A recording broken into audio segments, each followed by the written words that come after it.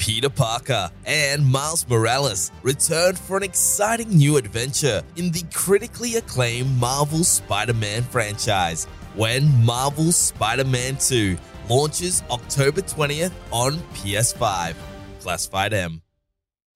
Hey gamers, Jake Barros here, and you're listening to Press Start Australia's daily gaming news. Just weeks after the company made headlines for some widely panned changes to its developer pricing, Unity has revealed that John Riccitiello will be retiring from his role as company president and CEO effective immediately. Riccitiello, who has led the company for almost a decade, will reportedly continue to advise Unity until his replacement is found. Ubisoft San Francisco has announced that it's postponing the pre-season launch of its free-to-play FPS, X-Defiant.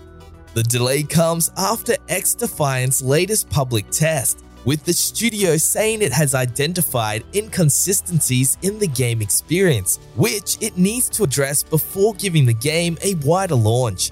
At this stage, the game's delay is indefinite, with no indication of a revised release window.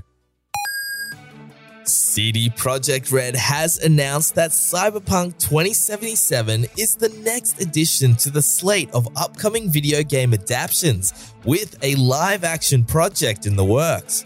The live-action Cyberpunk 2077 adaptation is being handled by Anonymous Content, the media company behind shows like True Detective and Mr. Robot, and films like The Revenant and Spotlight.